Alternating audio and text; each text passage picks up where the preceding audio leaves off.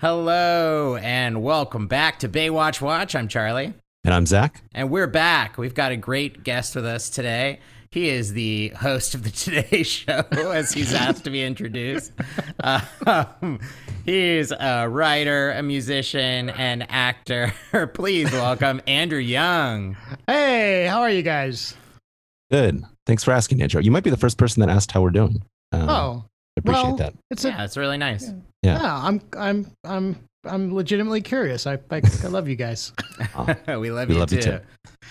Thanks so much for being here. We always ask every guest when they come on, have you ever watched a full episode of Baywatch before?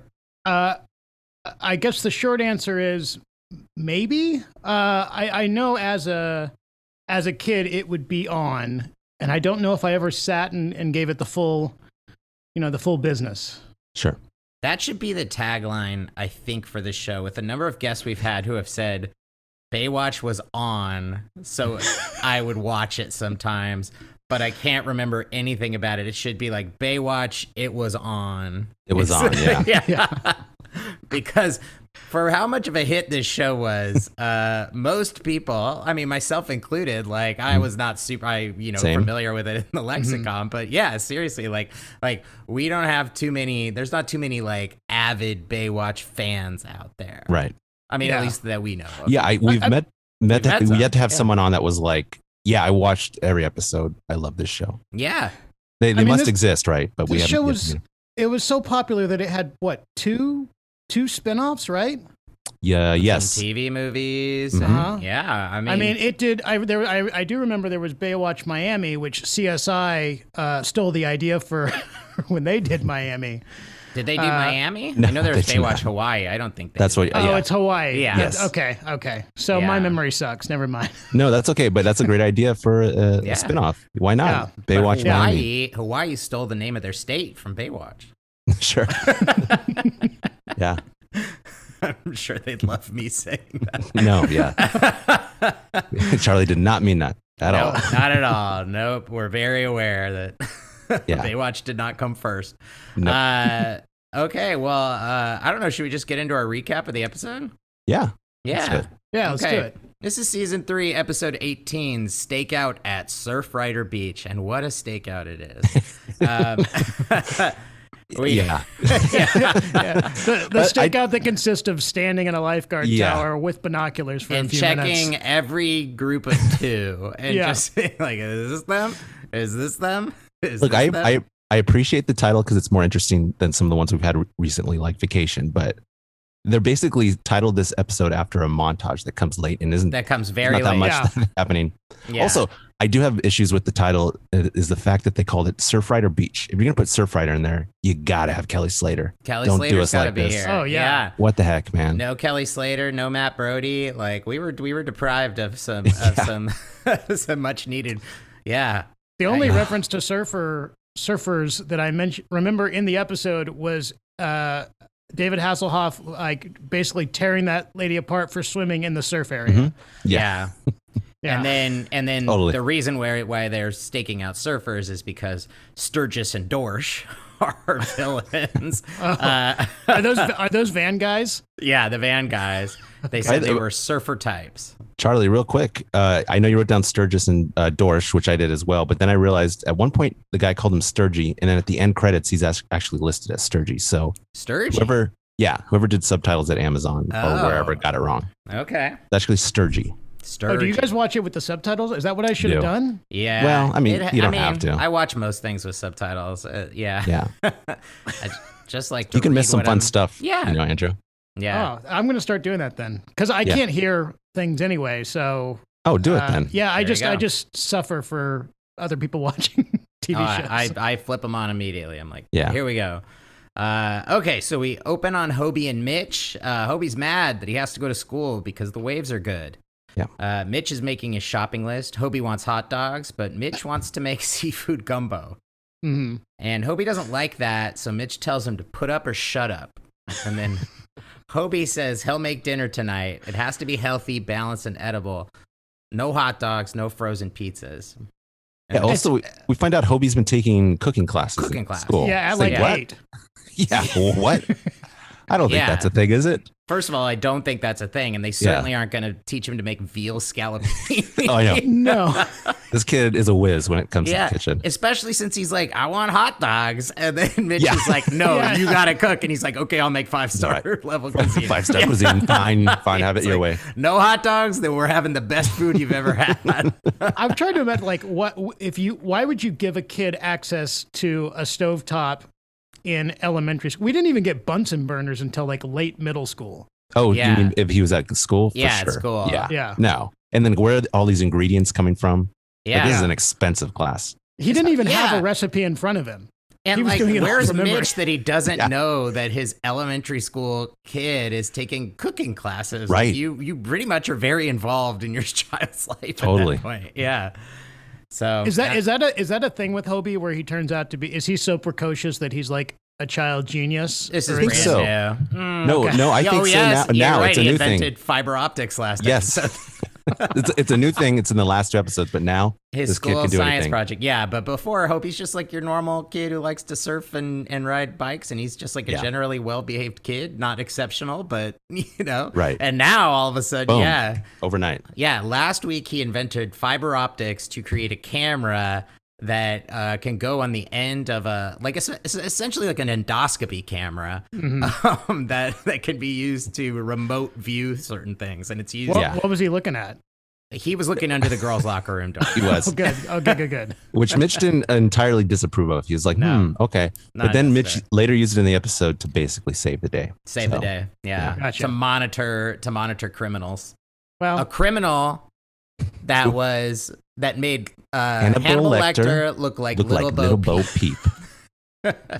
wait, is that a line from the It's episode? a line from the episode. He does nothing to confirm that. I I wanted have more yet to info. see that evidence. I was like, well, yeah, what's the worst thing you could do besides eating people? Do they say Little Bo Peep because Silence of the Lambs? Are they trying to do like a sheep and lambs? I wonder, or if they even realize Maybe. that. Yeah. Or like, I just don't get you don't really think about Little Bo Peep as like, it's not like. Okay, I well, guess I because gotta a disagree nursery with you rhyme. there, Charlie. I think about Little Bo Peep constantly in my adult life. Sure.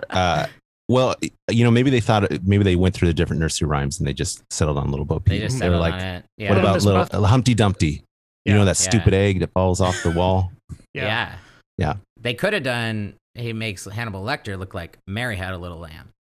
Yeah. And then you got lamb right there. Yeah, And then they'd say, that's a weird way to phrase that. Yeah. Well, but if I just said Mary, you would have been like, which Mary? Yeah. you exactly. could have point. thought about the contrary, Mary, whose garden wouldn't grow. Yeah, Exactly. that's true. All right. But we should focus on this episode. Yeah, we should. So Mitch sees a swimmer in the surfer area, and he keeps telling her to move south. She isn't listening, and a surfer, of course, flips his board in the air, and it hits her. As Wicked you do. wipeout. Yeah, and then Mitch yells, "Damn it!" and runs. It is funny. Baywatch is framing this as if like, swimmers, see, this is why you're not Right. in the area, because surfers are constantly launching their boards up in the Launching air, their knocking boards out. in the air. Yeah. That's not why they would have this up there. It's more like so swimmers don't get in the way of surfers. That's when literally they what come it on is. the wave, they would hit Yeah. them with the front of the board, not, Right. not in a launch situation. That she's Yeah. behind the waves, and then his board goes launching backwards. But I guess they had to make it so that, like, because it's when she got hit and then she's just like holding her shoulder, I was like, she doesn't really Right. look hurt. And then we find out Totally. she really wasn't. Like, she wasn't. came in No. and she's like, I think I was more scared. Yeah. Yeah, because she's yeah. in a movie the next day, no big deal. Oh yeah, she's fine. Yeah. And this is an actress. She's an Italian actress, and she played a lot of vagina in the first Austin Powers movie. So Amazing. if you remember that character. How long after this episode was that movie? 4 Or was it- years? It was Oh, yeah. 97. So Okay. yeah. About 4 years. About 4 years. And the thing is like I was thinking about this today. So a lot of vagina is a parody of the character Pussy Galore from Austin Powers. I think Pussy Galore is worse. And they were like, I mean, I guess it's funny to do a lot of vagina, but I'm like, it's tough when the name itself is already kind of a joke. Sure. Yeah. And then you're trying to do a parody of that. Because I'm That's a good like, point. if anything, one is far more vulgar than the other. To go much vulgar than that, you'd have to get into some real dangerous territory. Yeah, exactly. So that's a note to Jay Roach and Mike Myers. Okay. First Austin Powers movie. Yes. Yeah, for the fifth one or fourth one or whatever it is. So if you're going to do it again, like, don't pick something that's already, You know what? They're going to do it again, right? I mean, I don't know if that's beneficial. I believe I just feel like it probably will, they're right? going to do it again. Yeah. I have to ask a question about this important dramatic swimmer and surfer area moment. I would imagine that even after 3 seasons of this show, it's very tough to create dramatic moments where lifeguards have to like save someone and make them unique and interesting. Right. Has someone getting hit with a launch surfboard happened before? It's a new one. This is first time. Okay. Yeah. Well, good for them. Yeah. Yeah. It's a good point because most people just go out there and they get tired or whatever it is. That's usually what happens is someone inexplicably begins drowning with no cause, but at least she was hit, and she's not drowning. First of all, she's just like rubbing her shoulder and going. That's what I love about it. She's like, "Ow, that hurt." That stung. And then by the way, this episode, I don't know if you caught this, it was right around here up on the screen. It said directed by Parker Stevenson. That's Craig from season 1 and just season 1. I think just season 1. I love it. Oh, I love that. Yeah. I love when actors get to direct their own episodes. I think that's great. Yeah. I also noticed, Zach, I don't know if you've noticed, but Gregory Allen Williams has been dropped from the title sequence and now is listed as a special guest star. Oh, weird. He was. This is Garner. Garner. Yeah. Garner was main cast for the beginning part of this season. He hasn't been in the last several episodes, and then I noticed at the beginning it's a special appearance by Gregory Allen Williams. Oh, that's odd. I wonder why. And of course, special appearance by Buzz Melmondo as Guido. That's Guido. Which is funny because when they introduced Guido, I get the impression, with his really brilliant sweeping the carpet with a broom behavior, which I thought was perfect. I already know that this guy is an expert comedian. I assumed that he was in every episode, but then I looked up. He's in some episodes, but not. But this is apparently this is his last episode. What? This is the end of Guido. Yeah, get out of here! Really? I looked it up. I was like, oh, they're setting this guy up, and the whole thing with Mama. Well, his arc is complete. Mama moved in with him. I guess so. I'm having mixed feelings here. It's a ridiculous character, but I'm also kind of like, oh, yeah, he's sweet. He's gone. Yeah. Well, I hope that means they're making more room for Kelly Slater. Yes. Yeah. So then he gives her a cold compress from his pack and reminds her that the beach is for surfers only, and she apologizes. And then Mitch, in this episode, over the last few episodes, it's like his mind just immediately, he's first of all, he's like fully ready to marry this woman and have 3 additional daughters with her. And then he's like, does all the things like, that's a really pretty accent. And then he just gets everything wrong. He's like, she's like, I'm from Italy. He's like, Rome? She's like, no, Naples. I don't know why that assumption made me laugh so hard. It's just like, where are you from, America? New York? Yeah. You must be from New York then, right? Well, no, America's a huge country. Yeah, she's like, no, New York's the big city, right? Small village outside Rome? Naples. And then he's like, well, you're on vacation. And she's like, no, I'm in town working on a film. And it's like, just stop asking. Just let her tell you. And then Mitch her name's Lena. And then Mitch says, I'm Mitch from Venice, California. Good joke. Yeah. By the way, this scene in particular, I was like, there's zero chemistry between these two right now. It gets a little better. It gets better though. It does get better as the episode goes. But in this particular scene, I was like, yikes. Yeah. We're supposed to think they like each other. She says her name is Lena Fiore. Mm-hmm. Yeah. Which maybe could be a distant cousin of Guy Fieri. Oh, I think so. Oh, maybe. I'd like to believe that. Only because, there's a lot of cooking that happened in this episode. Absolutely. So maybe that's a connection. Well, look, I'll just point out that Venice is not that far from Burbank, where the Burbank Airport has multiple Guy Fieri restaurants. You're absolutely right. Yeah. The world within the world. Yeah. Mm-hmm. I have to say, I found Lena, I found this actress delightful. I thought she was great. Yeah, she's great. I thought she was very good. And then CJ, so now we've got the introduction of, I guess this is our B plot, and then Hobie the chef is the C plot, I guess. Yeah. But I guess, I mean. Yeah. So always introduce your C plot first. Right, exactly. That's the first thing we want to hear. So CJ and Summer approach Guido, who's looking sad because Mama is coming for a visit. And she's going to be disappointed when she gets there that Guido is not a lifeguard. He said when he left home, he said he'd promised he'd become something she'd be proud of. She spent her whole life in the old country and never even left her village, and now she's coming to America. It sounds like its own movie. It does. I mean, the title as well, Coming to America, which is a great film. But I want to know more about Mama's backstory. Yeah. She lived in this village her entire life. And decides, I'm going to the United States. Yeah. And she's coming from Italy, we presume. And she's going to take a fishing trawler. Yeah, this was wild to me. By boat. She's going down through the Panama Canal. Yeah. This letter's from like a month ago. When she shows up, she's like, no, I changed my mind. I took a freighter. Yeah, which is like, this is, first of all, there's a lot of like, this one has more assumptions about Italians. Like these backwards people, like the part where she's got her cigarettes and she's like, we're not as health conscious as you Americans. Yeah. That was wild, yeah. I'm not a vegetarian, which is making the assumption that everyone in America will be vegetarian by this point. Yeah, exactly. So then he says the truth will be like plunging a dagger into her heart. And then they're like, yikes. And then they just say, everything will be okay. They walk off. Summer, there's a lot of funny moments with Summer and CJ, I feel like, in this episode. Yeah, exactly. I don't know. And then we cut to Mitch, and Mitch has this look on his face that looks like a grimace as he goes into his fantasy. He's like, yeah, it looks like he's watching a car wreck in progress. Yeah, exactly. And then it's such an odd look. And then it cuts to him talking to Garner, and he says, Garner, I've met 1 million girls on this beach, more than I can remember. And now it's starting to come up empty for me. Hobie needs brothers and sisters. It's no fun being an only child. And then Garner says, yeah, I know what you mean. I grew up in a big house. And he's like, you know what I remember the most? Waiting to use the bathroom. And then it's wild that he's like, he needs brothers and sisters. Like, Hobie's like 13, dude. Yeah, and he's like, it's no fun to grow up as an only child. Like at 13 years old, like in like 5 years, Hobie's out of the house. Yeah, yeah. So, and Mitch says, I'm leaning towards settling down. And then Garner says, I would settle down in a minute if I could connect with the right woman. And then, so Mitch's plan, of course, is now to marry Lena, who, like, there's so much stacked against this. First of all, she lives in Italy. Yeah.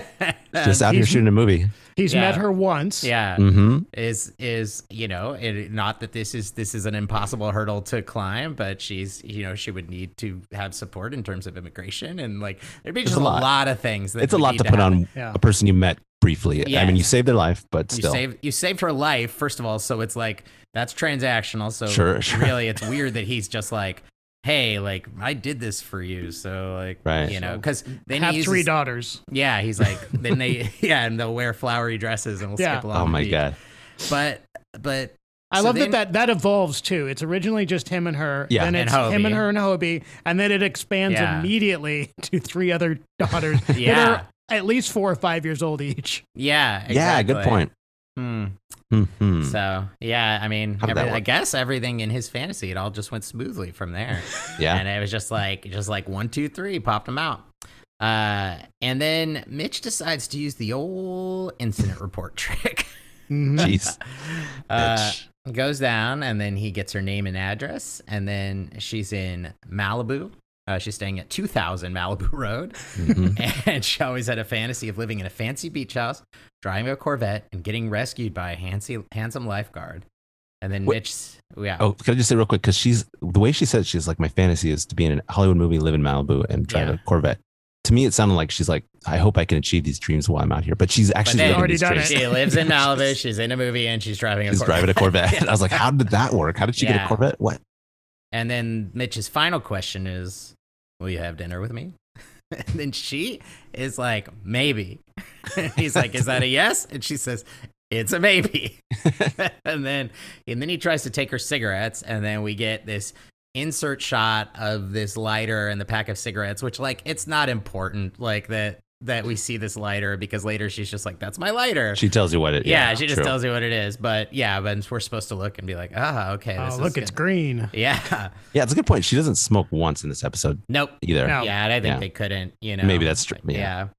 And then this is when she says, we Europeans aren't as health conscious as you Americans, and I'm not a vegetarian either. And he says, me neither. So dinner tonight? And she says, maybe. And then dumps sand all over. Yeah. And then Garner approaches and says, looks like you made a friend. And then he says, yeah, ain't she a doll? And then that's standard 90s slang, though. Yeah, sure. Yeah. Very standard. Then Lena heads to her car to change, and some guys, Sturgey and Dorsch, I guess, is their name. Yeah, Sturgey, yeah. Sturgey and Dorsch watch from Great their names. car. And we learned, because at first I thought maybe this would be a thing in which this was like something where they'd been watching her for a while or anything, but it seems like this is just, like, hey, like, we shall attack. Yeah, there's one. Random, yeah. There's a person getting in a nice car. And they say, nice car, she probably has money. Let's follow her home and find out. And then she heads home and finds an envelope with new sides. Nice, yeah. Also, Lena, just look in your rear mirror. Yeah, one time there's this big van that's following you in that parks 10 feet right behind you. Yeah, they're so obvious. Yeah. But when she finds these sides, she does what all actors do when they get new sides. She rolls her eyes like, my gosh, acting, lines. Rewrites. More to learn, rewrites. And then as soon as she opens the door, the Sturgey and Dorsch come with ski masks and take her keys. Wow. That's actually pretty scary. Pretty intense. Mm-hmm. Yeah. I thought they almost made it seem like they kidnapped her, but obviously they didn't. They didn't. They just robbed her and then said bye-bye. Bye-bye. I do think that in the Baywatch universe, every criminal who's doing something that I would say is like, petty theft or, like small time burglary, like, they always decide just on a whim to escalate to attempted murder. Yep. Yeah. At the every episode, no matter what, they always no go sense. like, rather than being like, you know what, we'll get like maybe like 5-7 years on this. Like, no, we're gonna dump her off the balcony. Off the side of the, Also, it never crosses their mind like, hey, maybe we should stop hanging out at that beach. Temporarily. Right. Yeah. No, they come back and just like watch after they've crime been scene chased. for a while. Yeah, they come back and watch. Yeah. These aren't the smartest criminals. No. So then Guido is talking to the girls again, and he wants to pretend to be a lifeguard, but Mitch and Stephanie would fire the girls if they let Guido pretend, which I don't know. I'm like, they're acting like being a lifeguard is basically like, it's like a stolen valor type situation. Yeah. Where it's like, I could imagine they wouldn't want to do what they did. This is 100% on Stephanie.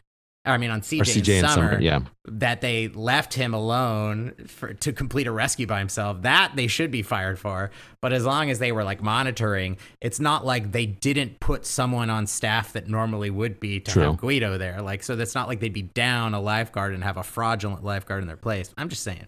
No, it's a good point. I mean, could we just show up at a beach like in red trunks and like a can in our hand and just pretend we're lifeguards walking around? Yeah, probably, I've done that. right? I've done that. Is it like Disneyland where you're not allowed to wear a costume? Maybe, I don't know. Yeah. But you can dress up as a lifeguard at Disney. They haven't made the you can dress up as a lifeguard. Wait until they acquire Baywatch, and then those be part of the group, the Disney family. You'll know exactly. Oh my God, Baywatch Land at Disneyland. Yeah, let's do it. Come on, Disney. Come on, Disney, give us Baywatch Land. I wonder how much that extends. The beach shack. Can you not dress up as like Hans Gruber at Disneyland since they bought 20th Century Fox? I don't think they're that strict on those those sort of properties. It's basically like it, and it really children can like dress as like Cinderella or whatever, but like adults cannot dress in costume because they don't want people to get confused between who's an employee and who's not. Yeah. But you're allowed to bound, they call it Disney bounding, where you can suggest like so if you were to wear I don't know like a hat. Oh, sorry. Go ahead. Yeah, you had one. A friend I knew wore like a kind of like a tied up like sarong, and it was like she's like, oh, I'm Disney bounding as Moana, but she didn't look like Moana, and she wasn't doing like a Moana costume, Gotcha. Yeah. I was gonna say, I guess the most common one is just Mickey ears in general, right? People wear like Mickey ears. Yeah, and most of them they just buy right there or at the Disney store. Yeah. Anyway, there's a store for that. That's Disney Corner. Disney. But then he tries to guilt them and says that Mama's boat is coming in early tomorrow morning, and then Summer's like, she's coming on a boat. These are the sorts of things where it's like Summer and CJ are very judgmental of him and everything. It's very funny. I love that the writers themselves are commenting on how stupid it is that someone would show up on a boat. Right, exactly. And like, well, seriously, this would take so long for her to get here. Oh yeah, like weeks. Yeah, it's wild. And especially since it's either a trawler or a freighter, like she's not even going on like like what how did she work this out with like this crew that's like going out to an oil rig or something? You know, it's like they're like, oh yeah, come on, you like elderly Italian woman. I'm sure you'll be very comfortable in this boat. I mean, I'm just imagining her in like one of those giant storage containers, which is a horrible thought since that is true to life, unfortunately. But like, you know, but maybe in her case, she has like a tiny house set up in one of those storage containers. She's got a little table and her Italian coffee, or her like helping like fly the sails as they sail into storms. Come on, you bastards! Come take me. but they hear a voice. Mama has arrived a day early. And then we get, Mama is here. Mama Guido. Mama Guido. Mama Guido.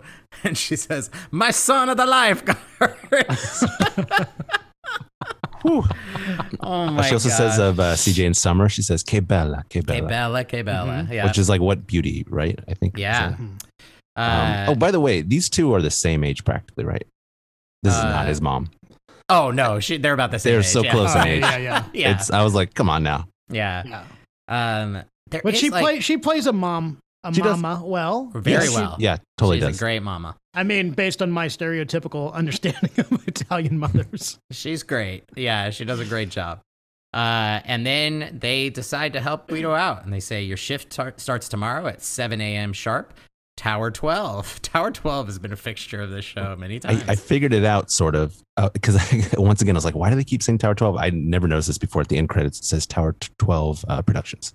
Oh. So my guess, maybe we can research this, but my guess is the creator of the show worked at Tower 12. And so he puts it into like Tower 12 and like everything. Makes sense. Yeah. So Mitch comes home with groceries and the kitchen is a mess. And honestly, it does look so unappetizing. There's this bowl of raw chicken. There's stuff all over the place. And I had concerns for this meal. It's a massive amount of ingredients too. Massive amount of ingredients. And Hobie says he'll clean up. And Mitch says, not without federal aid. And then Mitch has a message from Garner. Is that an oil spill reference? I believe it probably is. Like at that time, would that been Exxon? Yeah, probably. By the way, when Hobie was chopping that onion, I don't know if you guys saw that. I was like, this kid has never chopped an onion. They probably shouldn't have given him He's going to cut himself. Yeah. Yeah.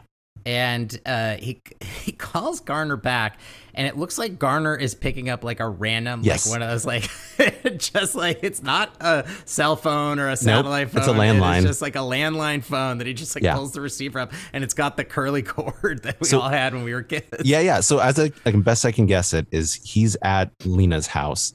And then called and left a message just to call back at Lena's place. I guess, Which is wild. Like, maybe. You can't do that, right? Yeah, exactly. Well, and also then he's just like, hey, you know that girl you saved earlier today? Yeah. She just got robbed. I'll see you down at the station. Yeah. I was like, what?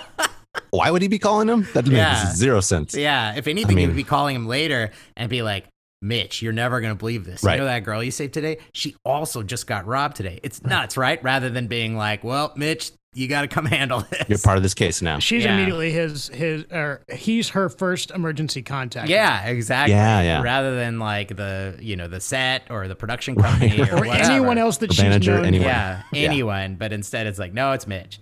And then, okay, I don't know if either of you noticed this because I went back and watched it a couple of times. When we arrive at the police station, there's a police car pulling into the parking lot.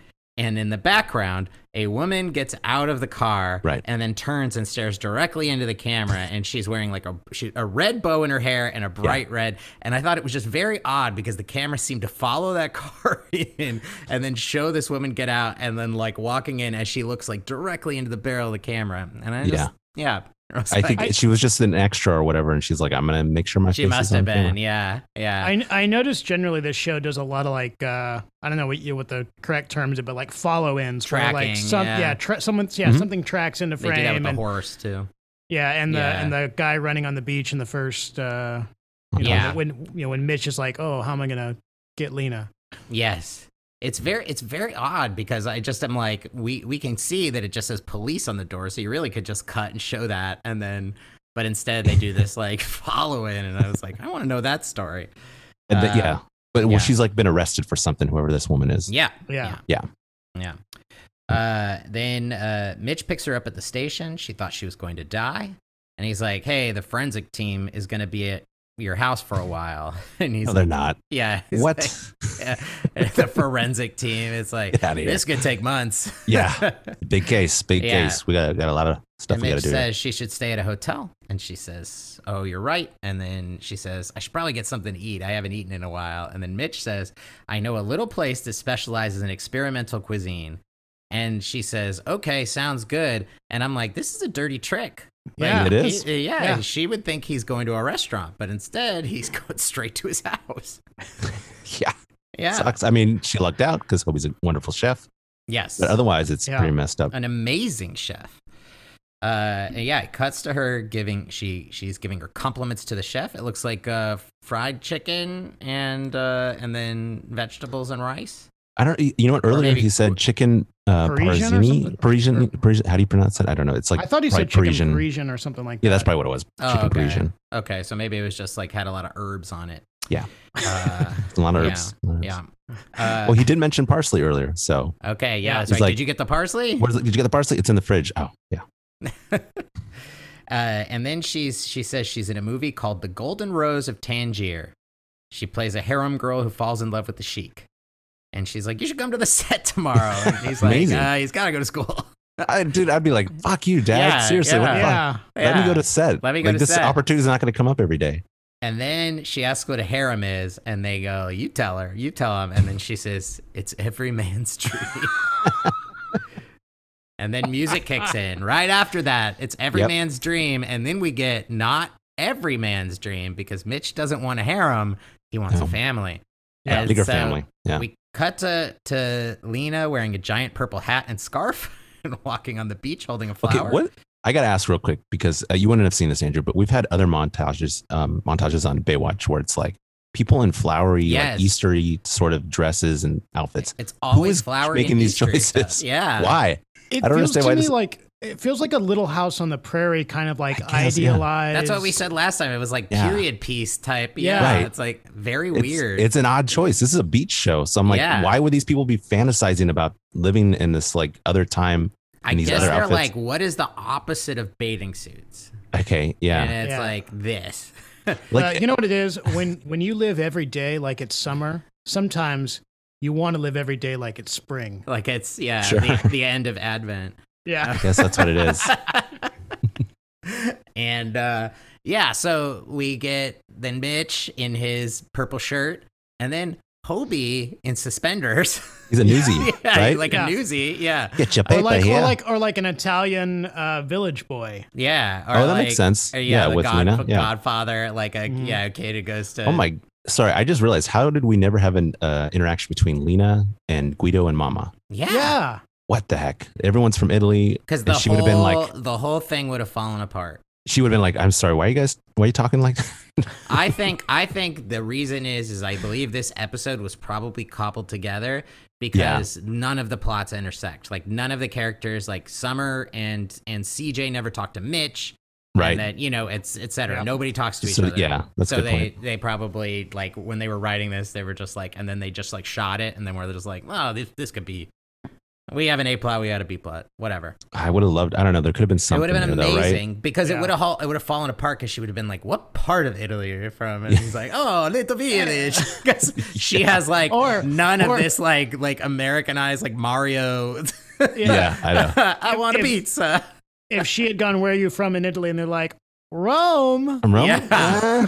Rome. Let's see. You know what they could have done? She could have conked her head again on a surfboard. And then, like, she suddenly forgets how to speak English, but she's in trouble for some reason. She only speaks Italian. Then Guido comes in and he speaks Italian, sort of, I guess. I don't know. But supposedly. Supposedly. And he saves the day in that way. Yeah. Like a little cross of our two storylines. God. But no. No. We don't get that. We don't get that. So then we get the arrival of our 3 additional children, 3 girls. Yep. And the entire montage is them walking from the ocean towards the camera. Mm-hmm. Yep. For like the entire thing. Yep. And then they're smiling and laughing. And then I just wrote, Mitch has a problem. Because the last few episodes he's been doing this, where he like will meet someone and then immediately like go into like, I feel like in season 2 they were constantly having women throw themselves at Mitch, and Mitch would be like, I got a kid, I can't do it. And now Mitch is constantly going like, every woman I meet is like, I am gonna marry her. I think it's like the buildup of too many times over the years of him going, I can't, I have a kid, and just kind of denying that side of himself. And now he's like he's like desperate. He's like, please, just start a family with me. Yeah.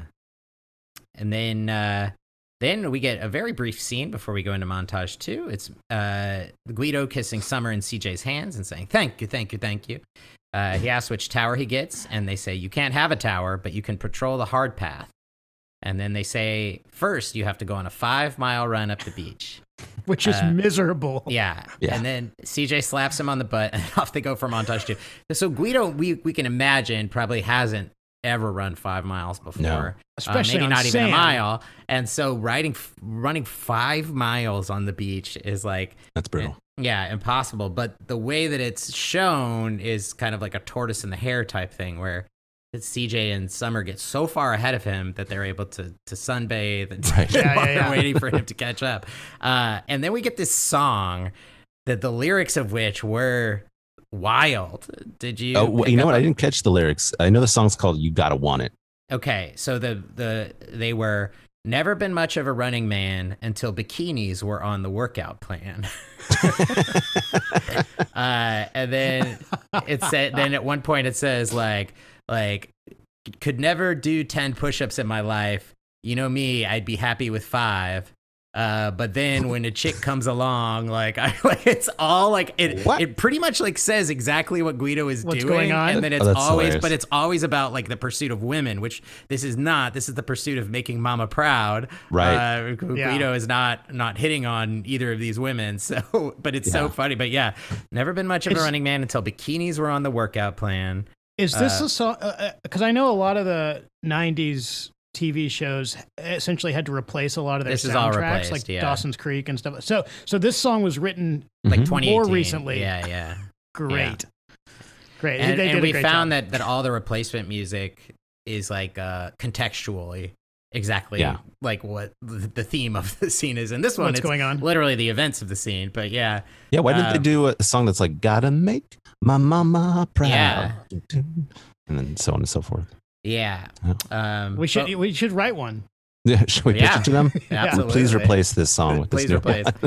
And then we get Guido messing with the cans. We get some like Benny Hill style. They get a lot out of that Cam screw up, getting caught in the ropes. They do. Can get in the ropes. You know what? I gotta tip my hat to him, because there's not really much there to do with the can, but he makes a little bit of a something out of it. I guess he really does. Makes a meal out of it. Yeah. And then we get the running and back and forth, the Benny Hill style speed up, like I'm chasing. And then Guido runs and face plants into the water, which is all great. I have a question about these montages. Are most of these montages written to watch the women run in bikinis? No, but that is a thing they do sometimes, for sure. Okay. This one I don't feel like it was.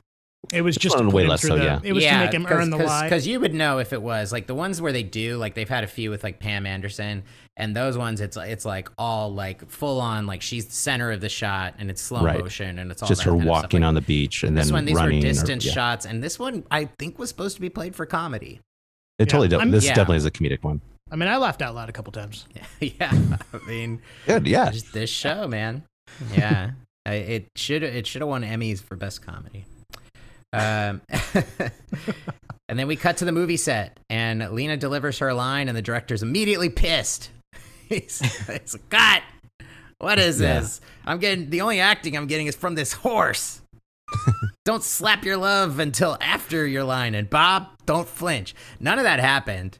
She didn't slap him in the take, and she seemed to deliver it exactly the same the second time.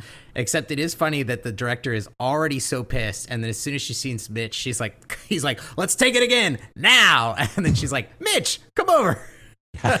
Just like invites him into the shot. Maybe she's been doing that all day. Yeah. Maybe that's why he's built up so much anger. She's met several men over the course of her time at the beach, and she just keeps inviting them to set. A last straw. Yeah. Yeah. By the way, I want to see this movie. It seems ridiculous, but it's like, what is this? It's like they're shooting this film like on the beaches of Malibu, basically, or Venice. And the Sheik couldn't look any whiter. Right. His name's Bob. Yeah. And there's like, and the idea is that she's a harem girl, and when you're a harem girl, like you're one of many, but she is overcome with jealousy. The Sheik has another girl with him, which I'm like, that's what the thing is, I guess, right? Is, unfortunately. Yep, every man's dream. Yeah. What is the Golden Rose of Tangier, by the way? Do we know? No idea, right? No. Damn. But I think it's her because she's wearing gold. Oh, yeah. Oh, okay. Yeah, I think you figured it out. Yeah.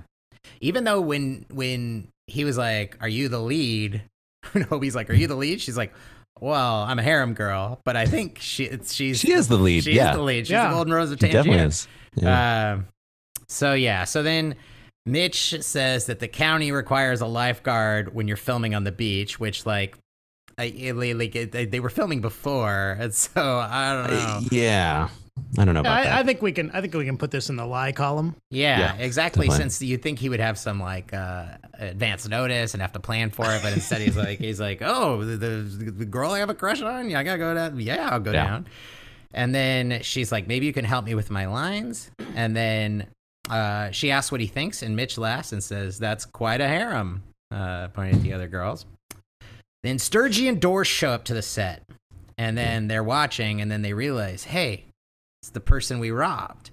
And then they go to smoke, and then I totally thought they were going to rob the movie set, which I was all for. I was like, yeah, these guys just don't stop. That would be amazing. Yeah. But instead, she's like, all right, everybody, give us all your props. Yeah. That's right. I want that horse. They could take the horse. Yeah, absolutely. Yeah. So then she stops acting immediately, and she's like, "Mitch, it's them. Mitch, it's them." And then the director's like, "What the hell is going on?" And then because she sees her lighter from like 50 feet away, right? Amazing sight. Yeah. And she's like, and this, of course, this is her antique lighter given to her by her grandfather, which I'm like, you just like buy a cheap like Bic, like if you're coming to the U.S., like you don't need your antique lighter, but. And how valuable? What are we talking? Do we know? Are lighters like the lighter itself especially valuable? I don't know. I guess I don't know that market really well at all. I'm sure there's some that are pretty expensive. Maybe it's gold. There's some gold on the side, right? It's green and gold. Maybe. It looked fancy. I feel she said antique, so that that usually can up the value of something. But I think it's sentimental value. But for Sturgey and Dorsch. What do they expect to get from it? No, it's just a thing they stole. Yeah. Like whatever. Because they also stole all her money. They stole her wallet and cash because he had to give her. By the way, earlier when they were at Mitch's house, and then he's like, "Maybe we'll get you should go to a hotel." And then she's like, "Oh yeah, I just forgot. They stole my bag with all my ID and my money and everything in it." And I was like, if that happened to any of us, it's like all you would think about that day. That's like an afterthought for her. Like later in this moment, she's like, "That's right. I did lose everything I have." Well, and then they do like a little like kind of like fake out moment, but they're like, "Well, Mitch could just offer to let her stay there." And he's like, "I'll pay for your hotel." Yeah. Right. Oh, we skipped that whole scene. Yeah. No worries. Yeah. But yeah, it's just wild. So yeah, she has no money or anything right now. Yeah. Because they do kiss in that scene, though, too. So there has been a little bit of, but then they decide, you know what? Slow down. And then, yeah. Also, I have to call out, her hair is perfect in this whole episode. She's got perfect hair. Yeah, whenever she gets, anytime she gets roughed up. And then, okay. Oh, this is where Mitch decides what he wants to do. Mitch starts chasing them. Oh, that's right. Yes, yeah. Mitch starts chasing them, and then they go into the tunnel, which we see in many episodes. And then as soon as they get out, they run, and they have, gotten away. They get out on the city streets, and that's not his jurisdiction. He runs into a lady. Yeah, he runs into a lady. Oh no! Oh damn! And then they're gone. And then we get this great tracking shot of a horse with a cowboy walking. That's right. Walking him by. It is very funny because it's probably the guy who owns the horse, but it is very funny because it seems like it's like this is a different movie. Different movie, yeah. Sure, yeah. It's a Western now. A Western, yeah. And then Mitch says they were surfer types, 21, 22. And then Garner, who is always skeptical, is like, "Are you sure you got a good look at them?" And she says, "Yes. He had my lighter. It's an antique. My grandfather gave it to me. Mitch saw it." And then Mitch says, "Stake out at Surfrider Beach?" And Garner says, "If I had the personnel." And Mitch says, "You're looking at him." So it's a 2-person stakeout looking for 2 people, and they consume 6 bags of food. Yeah.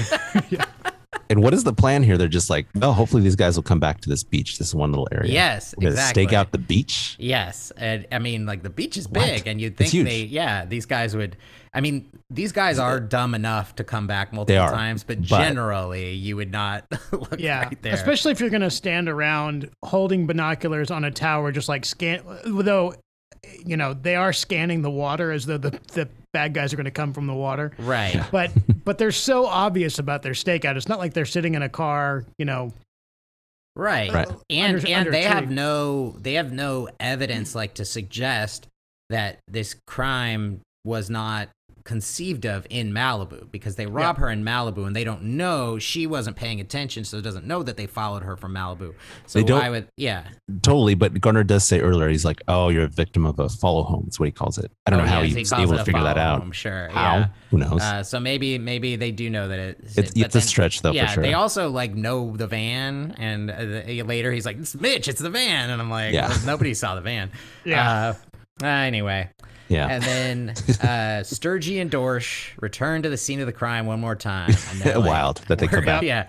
We're gonna pay her a little visit to make sure she doesn't nail us. By the way, Dorsch looks like Mike Patton from Faith No More, the singer. Oh. Yeah. Yeah. Looks very similar. Interesting. Then we cut to Guido dressed as a lifeguard showing off for Mama. And she says, "It's my boy." And the woman says, "You must be very proud."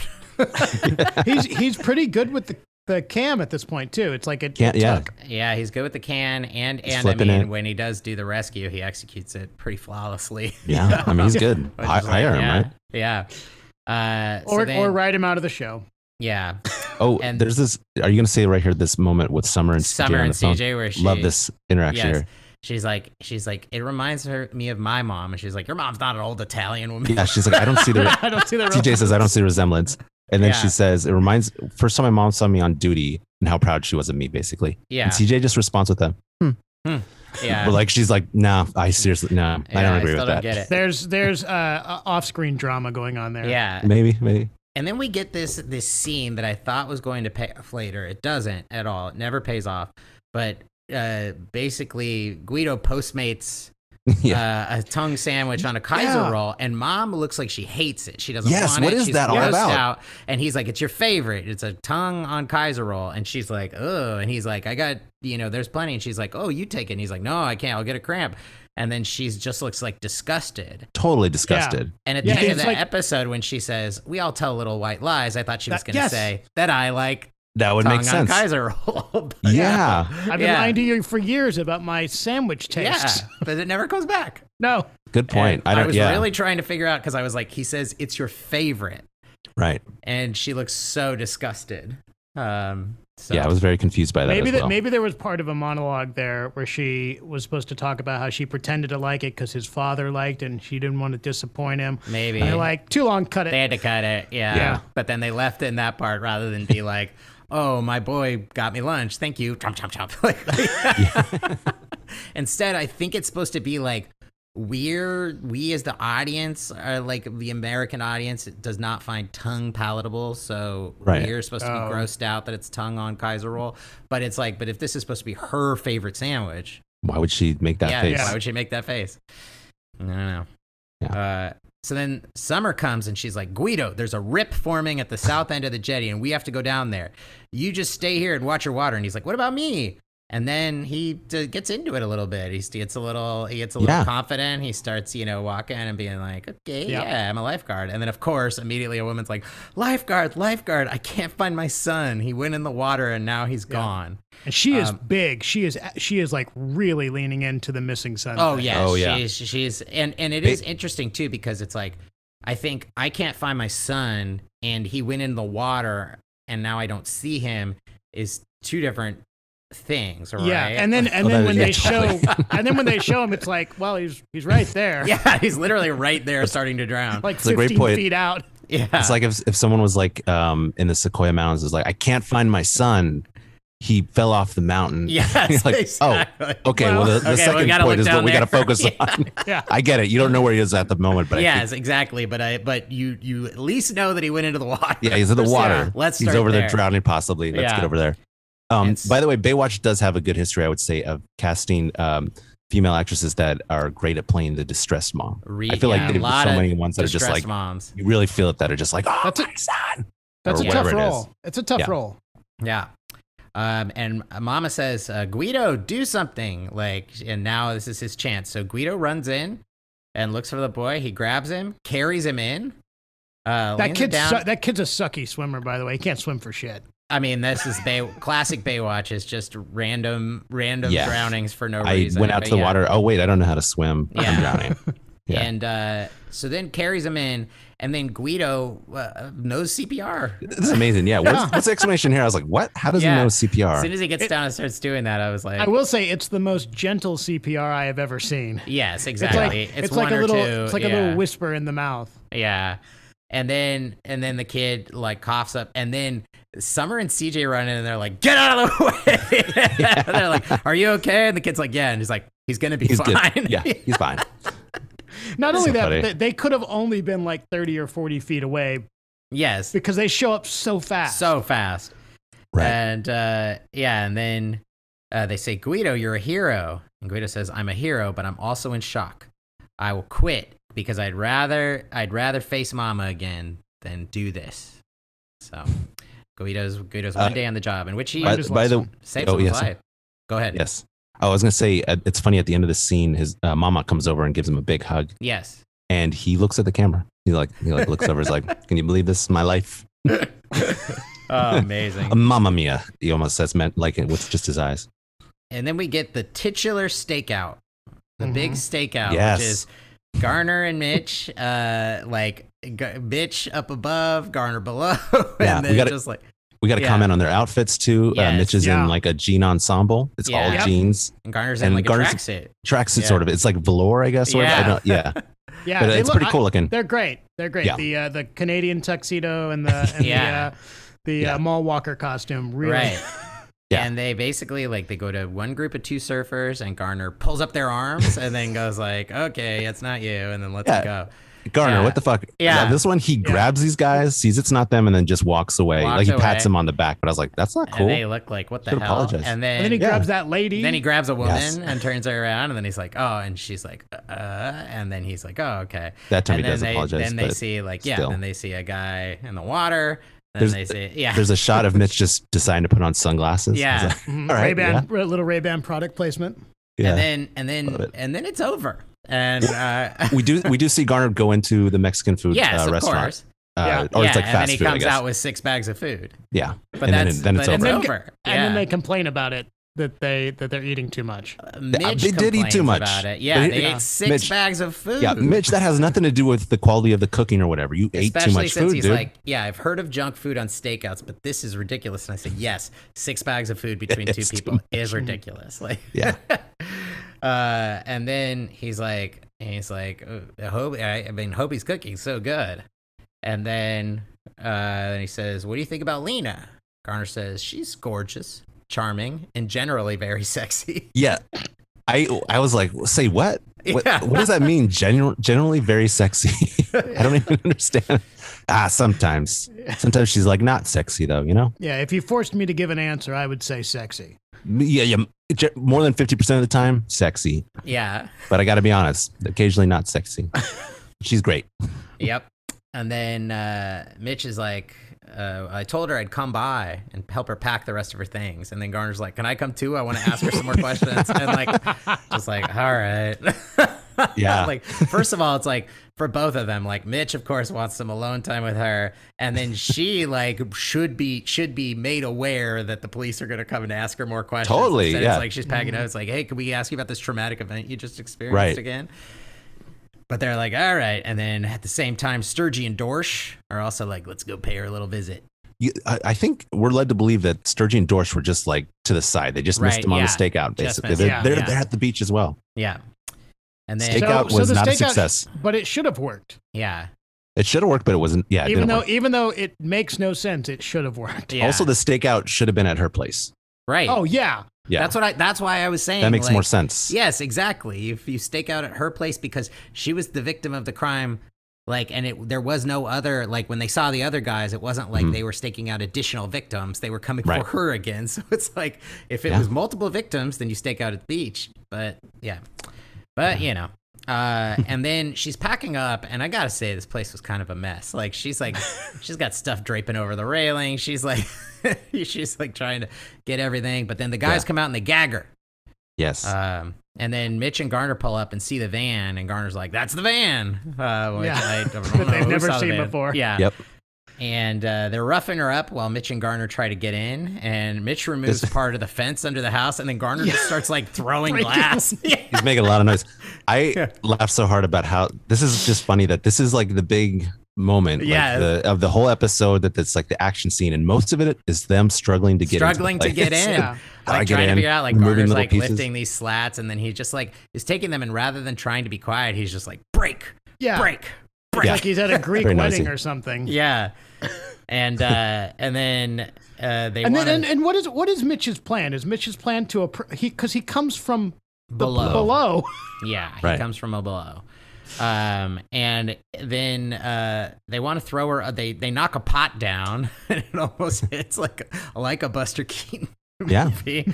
And they want to throw her off the balcony. And and then they're like, "Let's dump her." And then Mitch climbs up and punches both guys out. Just like a 1-2, the classic Mitch 1-2 knockout. And then Garner ungags her, and then she runs and gives Mitch a hug. Yeah. And then we quick cut fight to scene.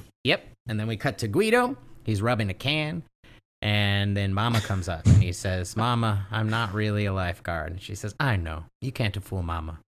She says, "Guido, you're my baby. I'll always love you no matter what you do." And then she says, "We all tell little white lies sometimes." And again, perfect time for her to talk about the sandwich with extra mayo. Instead, she says, "I told you it was going to be a short trip. That wasn't exactly true. She's come to live with Guido." And then they hug, and I can't really tell if Guido's. He seems. I think he's happy about it, right? Yeah, I think so. Rather than a thing where it's like, "Oh my gosh, my mom's moving in with me," and then that's not a little lie, by the way. That's like, anytime you're just like, "Hey, I didn't tell you this, but I actually am moving in with you." That's and then R.I.P. exit Guido. Yeah, I guess so, according to Andrew. I mean, I did the most base level of research, which is to check his IMDb page. Yeah, probably true. I guess. Yeah, we'll look on the Baywatch wiki that'll usually say last episode, and if it's Andrew, a out at Surfrider Beach, then Andrew, you also mentioned Mama is from a famous movie as well, right? Yes, I recognize Mama.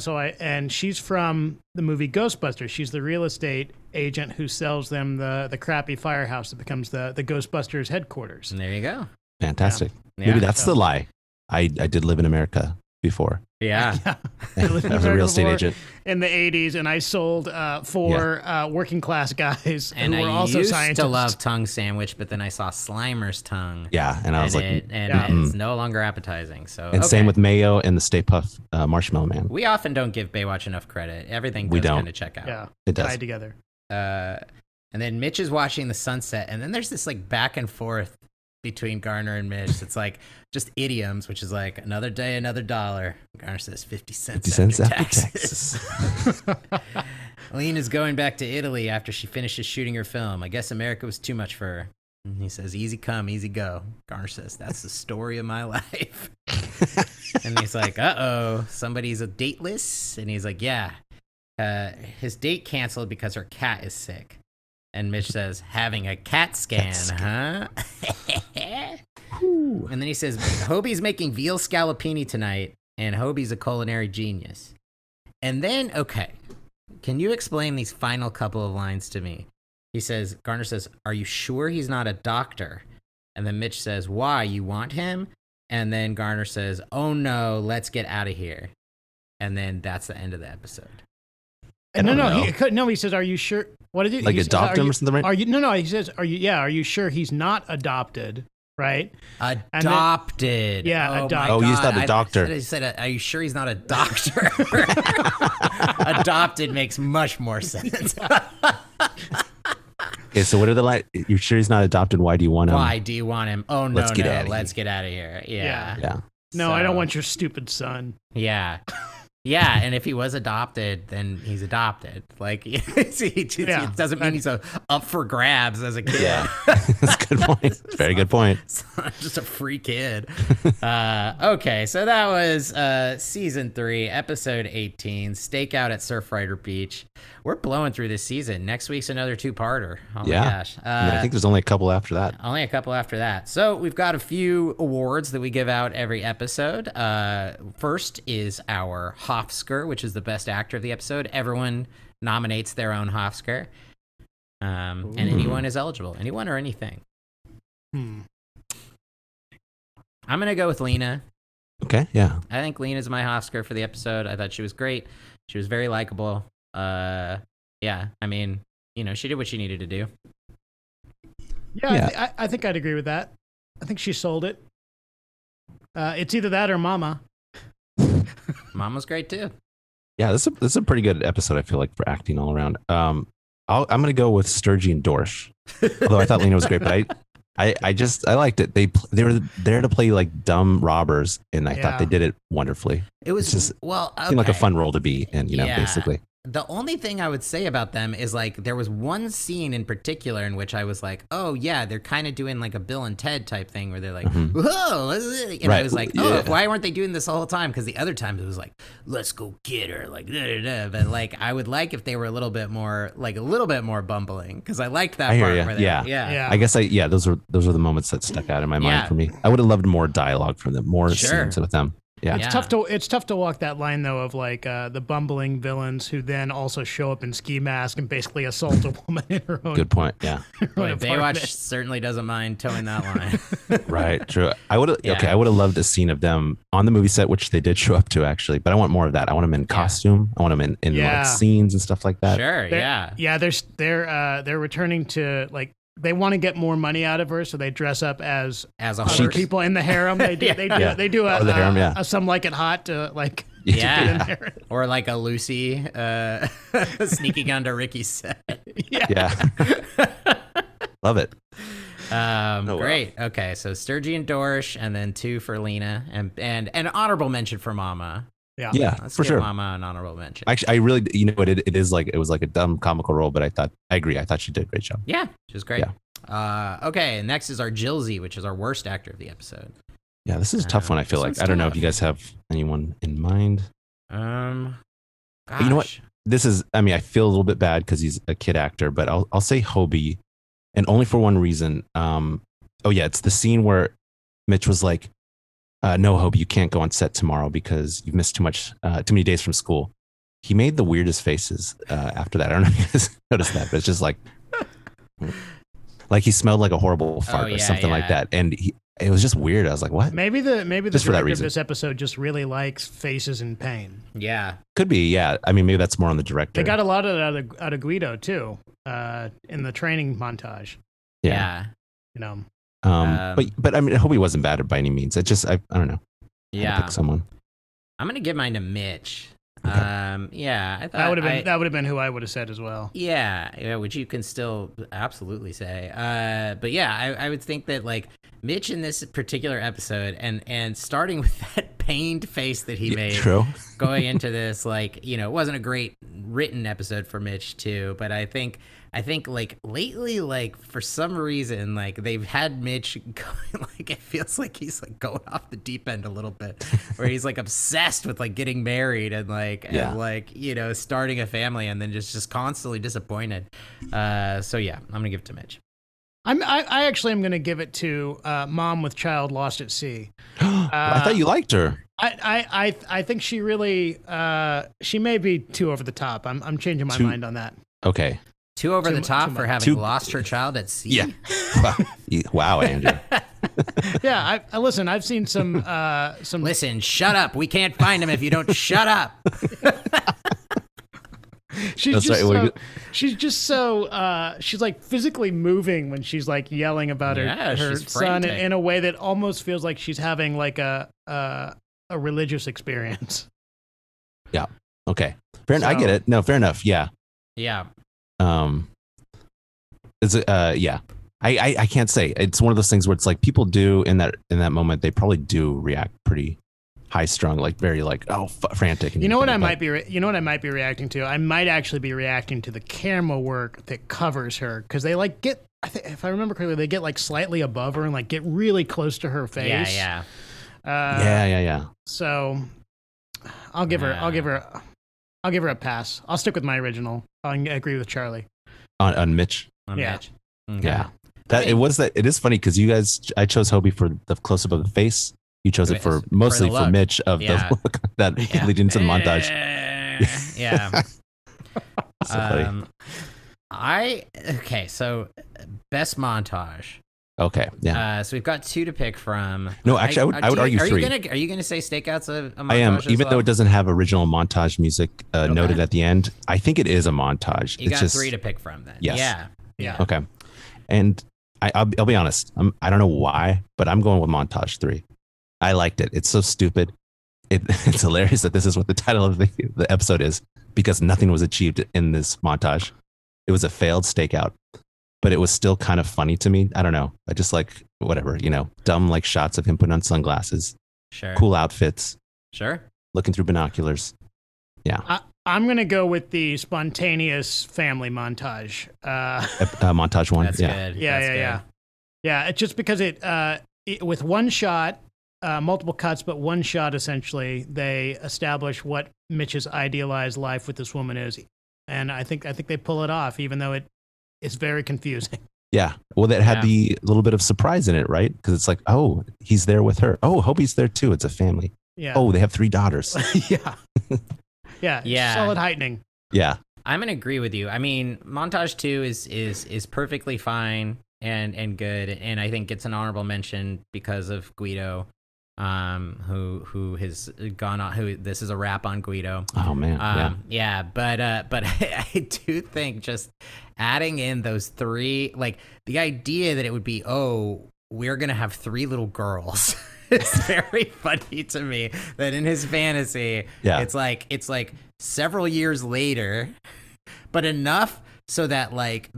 I mean, those children all look to be around the same age, so it could have been triplets, like fraternal triplets, but also like at least like 1, 2, or 3 years apart. And so like we're talking at least 6 or 7 years has passed, right? Because something like that, yeah. Because like I think the oldest of them would probably be like 6. Yeah, the but youngest would be like 4. Well, I'm worried. Hobie's not growing. Hobie is not older. Yeah, because they're like, well, we're not going to replace the actor yet. In Mitch's, Hobie's forever young. He's Peter Pan. Maybe that's part of the fantasy too, is that, his son never grows up and leaves him. Hobie got back from Never Neverland yesterday. In the montage. So he's been gone. So he's so happy because he's been reunited. Mitch has moved on. That could also explain his costume. Yes, absolutely. He's kind of dressed like a Lost Boy. So so now he's moved on. Mitch has started a family. He had 3 girls because you could never replace the boy he lost. Mm-hmm. And then the lost boy comes home. Wow. Wow, this montage is profound. Yeah, this is a deep one. Yeah. And 1993. So this is hot off the heels of Hook. A couple years earlier. Yeah. 91? 91, right? Yeah. Yeah. Okay. So there we go. Yeah. And he's wearing like a Lost Boys costume. Yeah. Great. We figured it out. Yep, we cracked the case. Yeah, that's my vote. Surprise Family. Nice. Peter Pan crossover. It's in the Pan universe, which I like, which is not, it doesn't have Peter Pan in it. Not everything has to have Peter Pan in it, but it's, it's a connection. Okay, and then finally we rate the episode. And it's on a scale of 1 to 6 Hasselhoffs.